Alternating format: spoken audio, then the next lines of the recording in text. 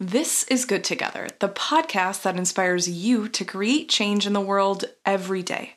I'm your host, Laura Alexander Wittig, CEO and founder of Brightly, the #1 destination for conscious consumers around the world. At Good Together, we value the planet over perfection and believe that you can make positive things happen for the planet every day by being a conscious consumer and an informed citizen. Listen in as I chat with various experts about living and consuming responsibly.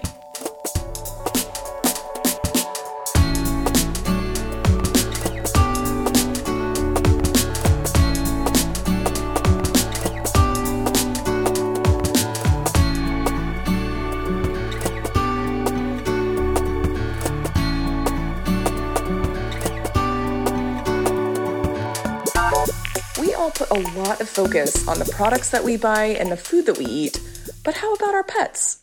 We just launched Brightly's Sustainability Trends Report, and one thing that stood out to me on the rise in 2022 is sustainable pet parenting, as conscious consumers look to reduce the carbon pawprint of their furry friends.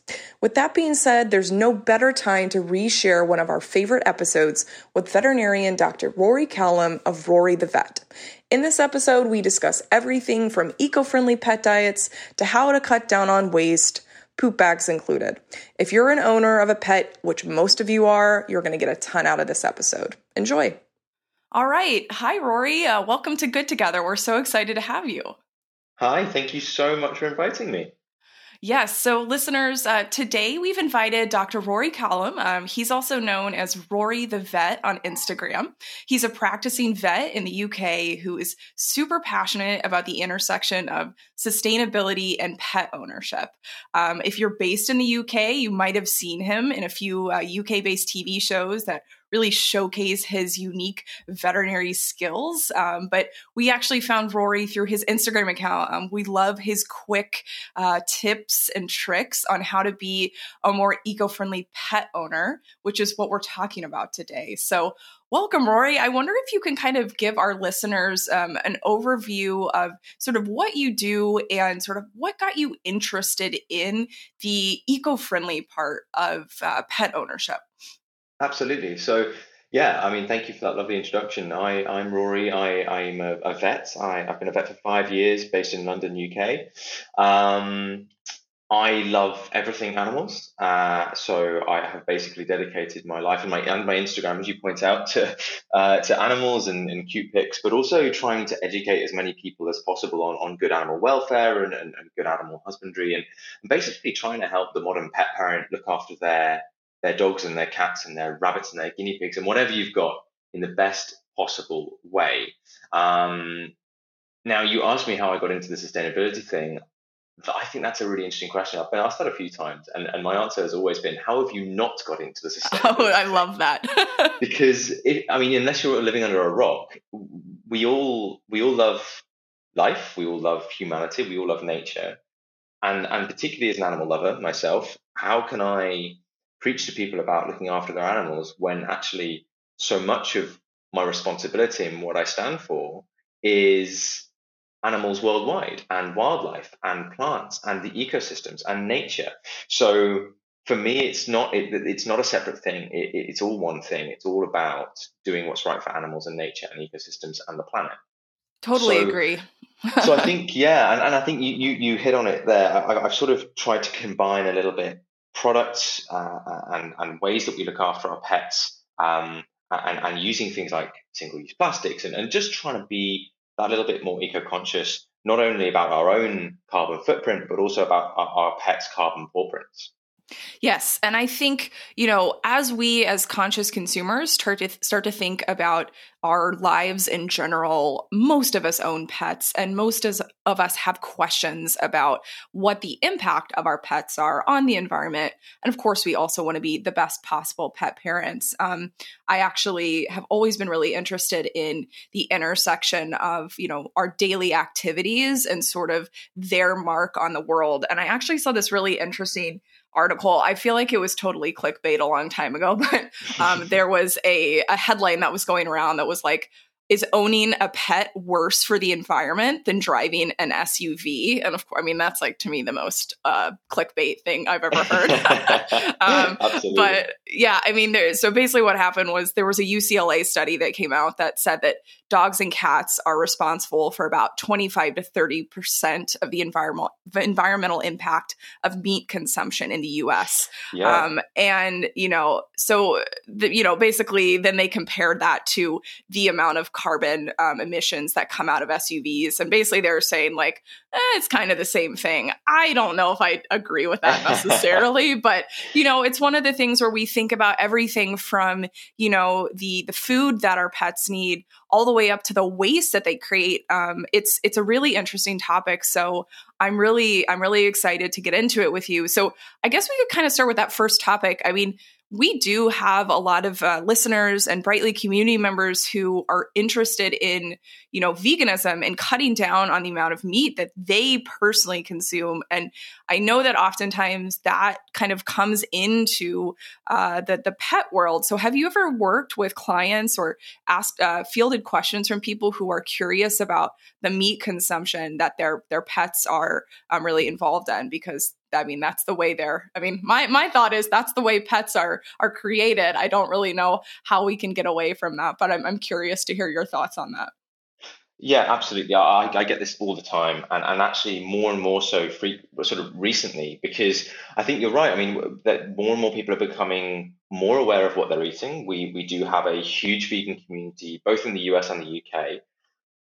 I think people are starting to think about the eco side of that. I think originally veganism was really about animal welfare, and it was all about sort of the welfare of the animals that you're eating.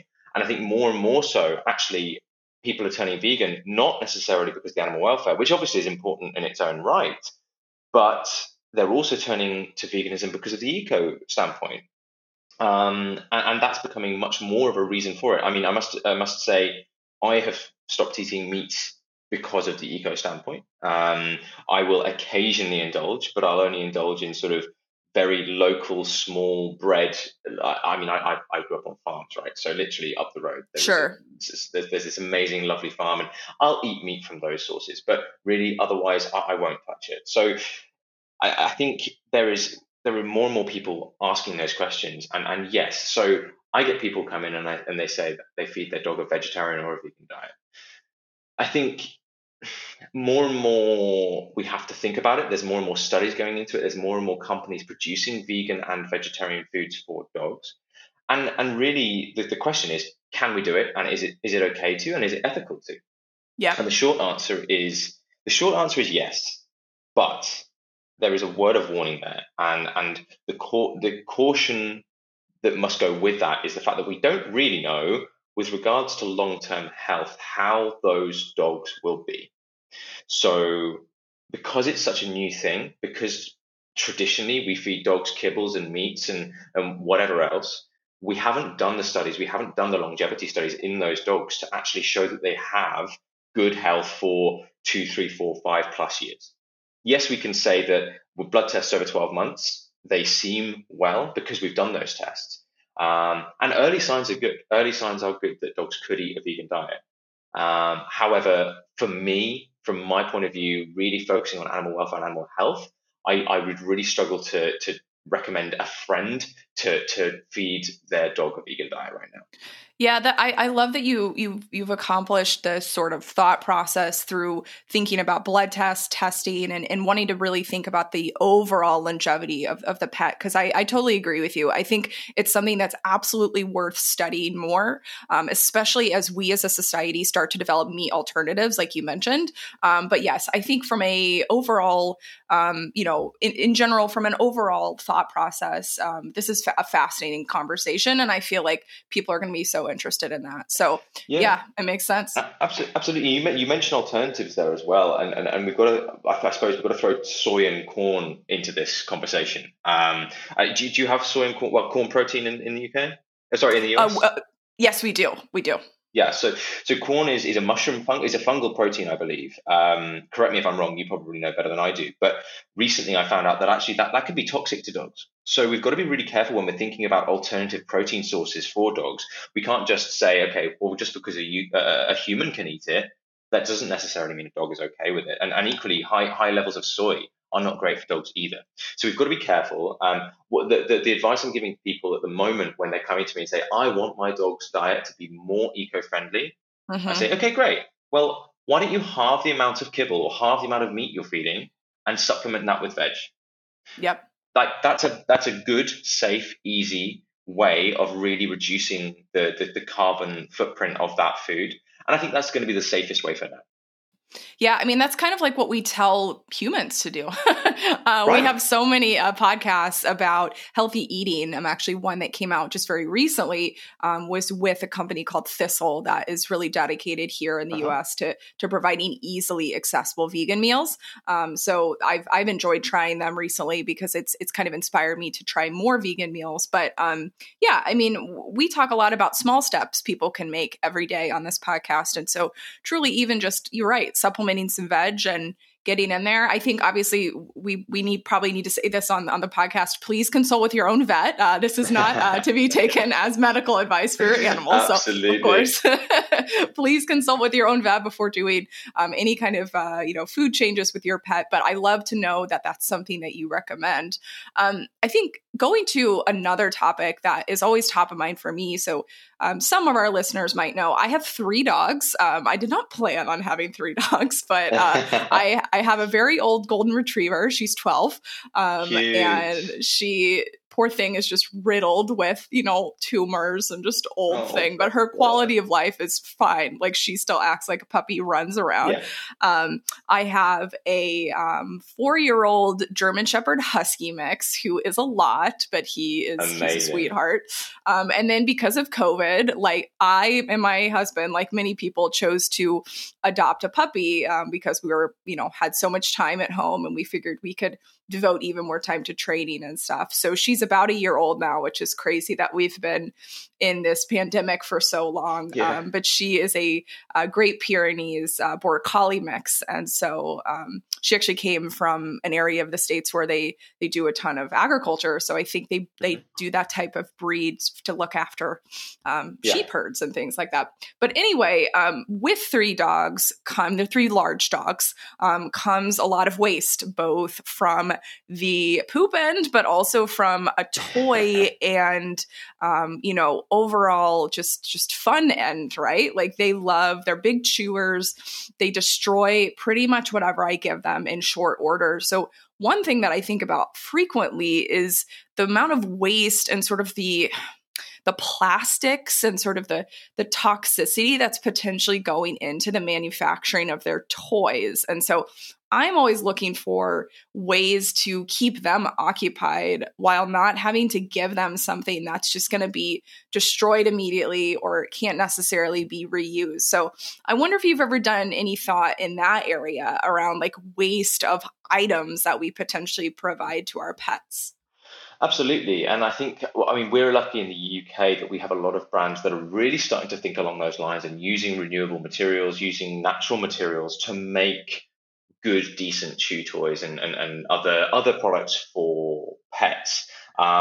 This is great, actually. Speaking on from a US point of view as well, because I can't give brands here a shout out, which is great. I mean, it's good that we can think about the sort of the standard approach to this, because thinking about things like bamboo, thinking about using materials that are really renewable, natural rubbers, and stuff like that. Actually, they can all be used in dog toys. I mean, I have a box of toys sat right next to me right now. And if I go through there, it's all eco-based. There's a load of bamboo products such as chew toys, such as Hmm. bowls, such as poo bag dispensers, those sorts of things. You can get leads that are completely plastic free. And it's really exciting. It's a really exciting time in that sphere at the moment because there is a real demand for these products. And there are companies really answering this call. I've got a puppy. I don't know if you knew this. I've just adopted my first pup. I've obviously Oh, had that's dogs all my so life through my exciting. family. Right, and it is, and it's so exciting, but it has also thrown me into this, like the consumer aspect, right? So I've always been on the other side of the table. I've always been there as the vet, sort of advising people and trying to help people and trying to get people to think more eco-friendly. But then, from my point of view, I've just been thrown in the deep end here and just gone, okay, well now you've kind of got to listen to your own advice, and you've got to go looking for these products because they are out there. You've just got to think about it. And I mean, even if we think about the first things that I worried about with my puppy, okay, so toilet training. So the first thing that you think about with those are things like puppy pads, particularly if you're based in a flat or in somewhere without a Yep. garden, you use puppy pads. Well, actually, no. I went out and looked, and now I use actually a piece of turf, and we put a piece of turf in a cardboard box outside the front door, and that is her puppy pad. I've heard of It's people doing this. It's so right. cool. It's Is it great. working well for you? It's brilliant. You know what? It's even better because they don't get used to peeing on the pad on the carpet, so they don't get that association. And it's completely natural. It's eco, and it makes me so much happier. And That's it lasts like a amazing. month as well. And also, this is the thing: everyone talks about eco-friendly products being more expensive, but actually, if you work it out, I did the maths. So puppy pads work out about 50p in the UK, probably the equivalent of around 70 cents in the US, I would imagine, per pad. Right? You're using those what 2 or 3 times a day per month. That's probably around 30 to 40 bucks or pounds. This piece of turf is about 20 to 30 pounds, and that's lasting about a month as well. So Yeah. actually, it's costing me no more. If anything, it might be even saving me a little bit. But it's so much better for the environment. That, and also things like food bowls. They're always plastic, right? They're always plastic or metal. Yes. Well, why don't you go and find a bamboo bowl? And I know bamboo gets a lot of stick about things like cleanliness and going through dishwashers and all that sort of stuff. It can end up not being the most hard wearing product in the world. But particularly with a dog bowl, just rinse it under the tap. I mean, particularly if you're not feeding a raw food, you don't really need to clean it thoroughly every single time. So it's not Yep. going to get that wet. So yeah, it's just about engaging the brain, thinking about how can I be a bit better for my dog. Yeah, I love the piece about thinking about new materials to go after. So of course, you're right. There are some US based brands that I see mostly starting to use recycled plastic here. So I wouldn't say that we've had as many brands going into the bamboo space, but I'm excited and I'm sure there's people working on that as we speak. Yeah, So I think it's the same kind of conversations we have, like when we talk about fashion here, like durability. Is the product going to last for a long time? What are the materials that it's made out of? Where is it made? Right? Like we know that most pet products and things are made in China, and yeah, we also like to say here on the podcast, just because something's made in China doesn't necessarily mean that it's made poorly or unethically, but traditionally that has kind of been the way of things. There are companies that are working to change that, but typically, the supply chains around pet products are, not very transparent. So I definitely think there's an angle there. And the other thing too is, again, thinking about the amount that we're consuming. So you just mentioned, you're kind of been thrown into it, into the deep end, as it were, as a new sort of pet parent. But we also hear a lot of this from, parents of babies too, right? People who are newly absolutely. new parents who are, most likely minimalists, if you think about it. And then all of a sudden they have a baby on the way. And, our cultures in general are about buying as much as you possibly Yeah. can to somehow increase the welfare of your new baby or pet. And it's just generally from a macro level, it's kind of amazing to think about the amount of consumption that is expected on behalf of like being a parent, right? And it's so hard, and you can miss things, right? So it's so. Yes. If you sit 10 products in front of even you, who is so centered around being eco-friendly, if I put 10 products in front of you, you wouldn't be able to tell me straight away if they were eco-friendly or not. No way. Yeah. It could look from the outside like, okay, yeah, it's a bamboo bowl. Okay, well, what if it was made in China and it's got 3,000 air miles on it, and actually, you know what? The water consumption to make it was this, and you've got to think about all these things. It's so difficult Yeah.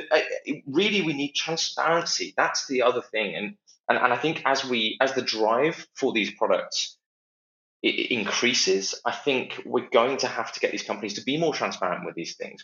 I mean, there's a really cool company in the UK, and I won't name names, but they're a food company, and they're doing a thing called blockchain technology. Have you heard of it? Yep. Yes, I have. Yep. So this was a completely new concept to me. I believe it came about through Bitcoin originally, to certify each step in a Bitcoin mining and growth and all that sort of thing. So anyway, way beyond me. I don't do finance. I'm so financially illiterate, it's ridiculous.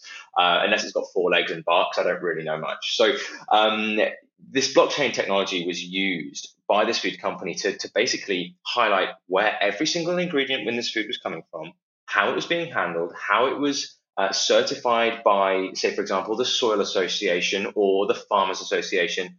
And then it's got every single step approved and through the factories, and it's all got its mileage on it, it's got its consumption on it. So it's so transparent. And I think these sorts of technologies and these sorts of things are going to have to become commonplace so that we can be sure, because unfortunately, we also live in a world of massive, massive companies that love to hide these things, right? Yes.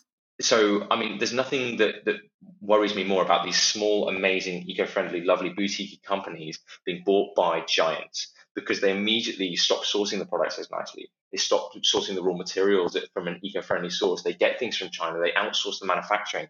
And unfortunately, even the most eco brand can be ruined within 6 months going into one of those deals. So don't feel bad. Don't feel bad if you're listening to this and you're going, I have no idea what I'm doing with my products that my dog's using. It looked eco and it's not. And I mean, I've fallen into the trap.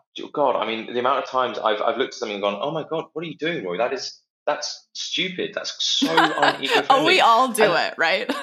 Yeah, of course you do. And you just catch yourself and like, oh my God, you are so silly. But just change. That's all you can like ask for yourself is just realize it, think about the things you're using, and try and think of eco-friendly sort of alternatives. And if it's not made as well, if you're someone that's way cleverer than me, just go and make it. Like that's the other thing. Just we are in a society now of eco-friendly warriors, and I think if there's something not made, go and get it made, because absolutely, it's going to happen. Absolutely. Yeah, we talk a lot about, using curiosity as a vehicle for creating change. So just simply by asking yourself the question, you can, start to get into a research mode or discover a new brand, et cetera, to kind of, reset and reevaluate habits. And actually, really just kind of transitioning to another question that I had. This is exactly how I started it, right? I had my dogs out at a park. They used the restroom, and I went to go pick up their poop, and I put the poop in a bag. I put it in a bin, and I noticed the bin was like overflowing with bags because it must not have been, picked up or removed in a long time. And I was totally struck by the amount of plastic coming out of that bin. Yeah. And I used to live in California, and California is notorious for the amount of work they've done to ban single-use plastic, specifically shopping bags. And so I had this thought where I was like, wow, like we have really gotten rid of a lot of these, takeout bags, et cetera, at a shop, but we still have a big problem with single-use plastic waste when it comes to dealing with waste of pets. And really, I mean, if you think about diapers with babies, same thing there. Like we've got to start thinking about like how to dispose of waste from our pets in a more eco-friendly way. So, there are compostable options available, et cetera. But I'm curious to know kind of what your experience is with these types of products as well. Yeah, so I use either degradable or compostable bags generally, and they're out there. You've got to go looking for them. They took a while for me to find, and there's 2 or 3 brands in the UK that do them, but they are a little bit more expensive, but they are so good. They're so well produced, and once you start using them, you will not go back. I promise you. The ones I use are cornstarch based, and they are they're just compostable, and then they will just break down. So if you have a dog poop specific bin in the park, then they just start breaking down, and it's so much better for the environment. It's so much less single-use plastic. The other thing that I've tried to start doing, and this is I don't know if this is a bit gross or what, but I try and pick up 2 poos in one bag. Yes, I've done the same thing. Yes, same here. Right. Yep. So I just put a loose knot in the top, and then I go and I pick up the second one. It generally works quite nicely. The other thing I'm a big advocate for at the moment, and I'm trying to work out how to make my dog walks more eco-friendly. Right, I live in a city, so I live central London, and I go to the park. And I was walking along one day, just listening to, I think it was a podcast actually, but I was just listening. I was going, how can I be more eco-friendly on my day-to-day jobs and my day-to-day walk? I'm walking through a park that is in central London, and yet the parks are relatively clean over here. But even the best kept park has litter around. So Yes. I stop and I pick up litter. Like that's an easy one, right? But what about a dog poo that's on the floor that no one's picked up? Go and pick it up. Don't be a snob. Just go and pick it Yeah. up. It's not hard. And just trying to not walk on bits of grass, trying to stick to the path, letting the dog go and run around, but trying to walk on grass Yes. and not ruin the grasses and that sort of thing. Because I mean, if you think about the carbon filtration aspect of grass, oh my God, especially during the winter, it's so important that the grass stays healthy because Yes. just from overuse, you can destroy a whole field within days. And that is such a devastation to the carbon filtration sort of properties of parks, especially in central cities. So it's just about trying to think, like look outside the box. Just think about it on your walks. And I think if everyone did it again, just like if everyone ate less meat, the world would be a better place. If everyone was a little bit more eco-conscious on their dog walk, the world would also be a better place. Absolutely. And I love that you mentioned the environmental impact of just taking the dogs out to run around. There are so many times when I've been on a hike with my pets or even just without them and just kind of walking around, and there'll be signs that say, unfortunately, animals aren't allowed here, but there's usually a reason for that, specifically to help not disturb existing wildlife. Yeah, So I know it can absolutely. be a bummer sometimes to like go somewhere and think, oh, well, my dog is an animal. It should be outside with everything else. Like that's totally fine. And most places allow you to take your pet in a safe area, but make sure that the dog stays on the trail and it doesn't get in, especially one area that I was living had a huge population of burrowing owls, and those were very easily disturbed because they lived in the ground. So Yeah. there's all sorts of just interesting impacts that potentially happen if you choose to let your animal kind of run wild and potentially get into the other piece. The last thing I wanted to mention about waste specifically, because it's something that we kind of uncovered when we did a little bit of research, but there is oftentimes people think that it's okay to bury waste in the ground or to just leave it sitting out because it's better than putting plastic into the back into the ecosystem. And unfortunately, that's not usually the case. There's two things that we kind of found out. So the national NRDC, I always forget what that acronym is. We'll put it in the show notes, but it is a resource council here in the United States. They had a quote that was like, please do not leave dog waste on the ground because the rain and just general runoff can take contaminants from that waste and get it back into the ecosystem, which can contribute Absolutely. to, toxic algae outbreaks and all sorts of, things that come around from that perspective. The same thing goes for flushing waste down the toilet. Oftentimes, places do not have treatment plants designed to screen out things that are contained in animal poop specifically. And that comes from EcoWatch. So again, it's always worth looking up to see what your facilities are. It's possible that they have the filtration systems in place, but as a typical, just best practice, we really should be picking it up, right? Like that to me was interesting. I thought maybe you could accomplish it the other ways, right? Yeah, absolutely. And I think that's probably going to be a common misconception. I think people listening will be surprised at that. But also, the other thing you've got to think of is, and I don't know what the uptake in the US is, I apologize, but in the UK, something that we're very hot on as the veterinary industry is parasite prevention products. So you have a Okay, dog, you use heartworm prevention, or you use lungworm prevention, or you use worming treatments, or you use flea treatments, right? for So sure. they come in either tablet form or spot on form. We as the UK, I know in the US for a fact because a rep told me recently that the US uses more tablet form parasite prevention than spot on treatments that you put on the back of the neck. So Yep. if you think about us giving those, they're in the digestive tract. They are going to be excreted in the feces. that goes back to your point about rain washing those drugs into waterways. So it's really important that you pick those up because they can also be toxic to aquatic life. They can be toxic to flora and fauna in the environment. So you have to be really careful about picking up your dog's poo. Now, it is obviously really important that you use those preventions to maintain your dog's and your cat's health, but be aware that those products can then end up back in the environment. We as the UK still use a lot of the spot-on treatments, and actually there's a bit of a move away from that because we've started to see in water samples, in waterways around the UK, low levels of the drugs we use in those spot-on treatments, which is a real worry. Oh, wow. Yeah.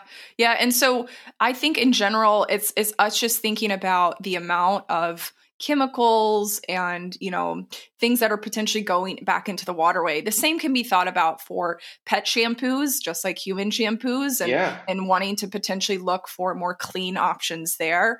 I also thought about that with my dogs and found a pretty good, clean alternative that comes in a biodegradable container.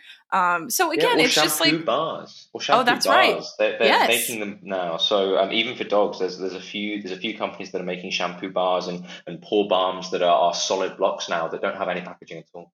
Yes, we actually got sent a shampoo bar by one of the big brands. I know it's in the UK too, so I've got to try that on my pets Amazing. Too to kind of see how that goes. But yeah, I mean, I think shampoo bars they're things that seem intimidating to people, right? Because we're just so not used to it. But if you think about it, just like a soap bar, then it's kind of like, oh, right. Well, duh.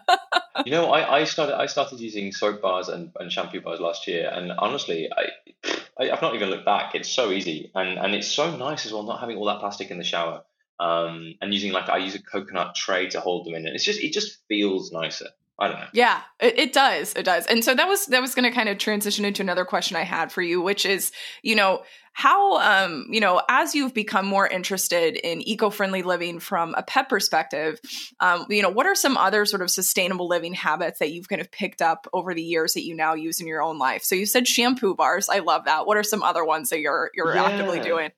So shampoo bars, crystal deodorants, that sort of thing. Quite a lot of toiletry aspects. I don't know why the toiletries really seemed like an easy switch for me because there's so much plastic in those things. Bamboo toothbrushes, all that sort of stuff. I think it's just a very easy switch and it doesn't really affect you that much. So I did all of that a couple of years ago. The other thing was my diet, so I stopped eating as much meat. That was a big change for me. I was quite a meat eater. I probably eat meat at least 2 or 3 times a day, so that was quite a big change for me. As I say, I do sometimes cheat, but it was a very conscious change. The other things, so I use things like soap nuts to wash my clothes rather than detergents. Okay, that's great. Because they're better for the environment and they're really easy and simple to use. What else do I use? You know what? I've really got into plants as well, and that's house plants have become my passion. Plant dad, love it. yeah, not just dogs and cats. It's plants as well. So I mean, I'm sitting in my office and I've got 1, 2, 3, 4, 5, 6, 7, 8 plants in my office. Wow. And that's not even the start of it. I grow my own veg. I grow my own herbs. I also have this big thing about waste in the kitchen and what you can do with it. So I've grown my own pineapple. I've grown all my celery, like the celery bases and the lettuce bases. You can just put in water and then they will regrow, and you can just reharvest those. So I have on my windowsill. I just have all the bases from celery and lettuce and all those sorts of things, and they're just growing, and you can just harvest those alongside. That's amazing. Yeah, we've seen so many great TikToks of people doing that. We've posted a few of ourselves. So right, it's so good. Interesting. They're so good, and using things, and bananas as well seem to be the thing for anyone that's a bit green fingered. So I'm a big banana fan. I'll have a banana every morning, and I keep the skins and I put them in a bottle of water, and I basically use that to make my own plant fertilizer. And honest to God, you need to try it. It is amazing, and your plants will love it. Just water them with it once a week. If you just keep replenishing the skins every 5 days or so, and you basically make this brown, horrible smelling water, and you put that on your plants, and they just love it. Just don't use it on any plants that you're going to eat because it actually can be toxic. You just got to be okay. That's good to know. That's good to know. And of course, like, pet owners also should definitely check their house plants too, to make sure that the plants are not, if they're toxic plants, that they're not within reach of the pet. If you have cats, oftentimes that's another business because cats can jump up and get access. Yeah. But that was another thing that I often looked, to make sure that my plants weren't necessarily in reach, because you'd be surprised. I mean, you and I, Rory, wouldn't be surprised because we've probably been doing a lot of research here, but I think listeners would be surprised about, how many plants actually are toxic to pets. And then, same thing with food, right? Like you'd just be surprised about how many things they can't absolutely. have. But yeah, so as we wrap up, one question that we always like to ask our guests sort of in closing is, what is exciting you the most about the eco-friendly and sustainable movement right now? And if you can relate it back to pet ownership, that'd be great. I think it's the thing that encourages me is we can take a positive from COVID, right? So we've just lived through the hardest year that a lot of us will ever remember, I think. Yes. And there'll be people out there that have had a great year, don't get me wrong, but the majority of us are anxious. We've had a really tough year. We're either over or underworked. We're struggling financially, and pets have been a huge crutch for us. Okay. The thing that encouraged me the most right now is looking at the positive eco benefit that has come from the COVID pandemic. It's looking at what humans can do for the environment if we make big changes. So you look at the pollution from the Wuhan province in the first 6 months of last year. It was cut so much that you could see it on satellite images. It was unbelievable. You look at the emissions from big cities last year, they were at record lows. You're looking at reintroduction of wildlife that had been extinct from areas for years and years and years. And because of COVID and because of reduced human activity, we're seeing those numbers rise. So there is a huge benefit that's come from this. Now, don't get me wrong, I don't expect everyone to carry on living like we have done, but if we can just take a look at ourselves in the mirror and look at what can happen when we extremely change our behaviors, I think we can learn a huge amount from the last year. I totally agree. Yeah, we, over here at Good Together and Brightly have definitely seen, great highs, great lows because of the past year. And then personally, the same goes for all of us. And I think you're right. The more that we can take a step back, think about the positive impact that, at least try and get some kind of positivity from what's happening, I think it makes total sense. And I, for one, also love the intentionality that's come out of this pandemic, right? 100%. Like it's kind of the only thing we have time to do, which is sit around and kind of think about everything. And while we want to try and, not overdo it and not drive ourselves too crazy, I do think there's been such an opportunity for us to understand the impact of our daily habits on the planet and on the environment. But Rory, thank you so much for joining us. This has been such a pleasure. And listeners, you can find Rory on Instagram at Rory the Vet. He posts amazing tips, and regardless if you're in the US or the UK, they are applicable around the world. And yeah, I've just had such a fun time talking with you. I'm sure we could get into, 8,000 other things related to pet ownership. But yeah, it's been great. We could be here for hours, I think. So yeah, no, we should definitely wrap up. Thank you so much for having me. And you've got to give your 3 a big cuddle from me too. Thanks so much.